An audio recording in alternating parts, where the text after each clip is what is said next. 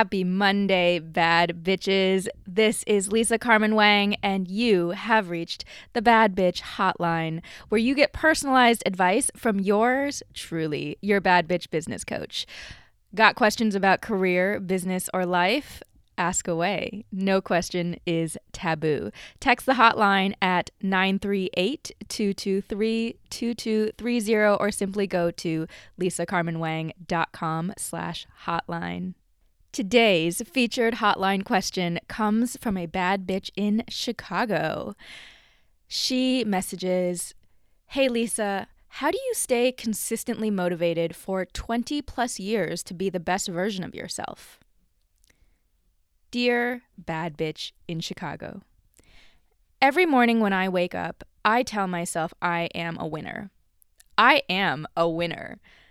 Every time I begin a project, I go in with the mentality that I will succeed.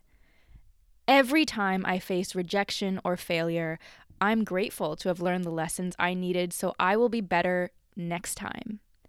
The trick, the quote-unquote trick to constantly motivating yourself is believing in your ability to win. Bad bitch tip: adopt the identity of a winner and you will become a winner. When you change your identity, success feels effortless. So what does it mean to be a winner? Well, in the past, winning for me was about gold medals and recognition. But now, winning means embracing my power to uplift other people. I remind myself that I am a role model, and everything I do and say has the power to impact someone's life. I believe it is my duty to always strive to be the best possible version of myself.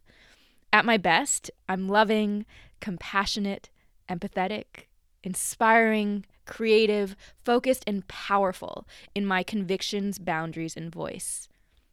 At my worst, I can be reactive, zero-sum, vengeful, and cold. I used to be ashamed of the dark parts of myself until I realized that we all have both light and dark within us. There's no shame in your darkness. After all, it's simply the absence of light. But you must be willing to face the dark if you want to fully embrace your light. I'll never forget what one woman said to me.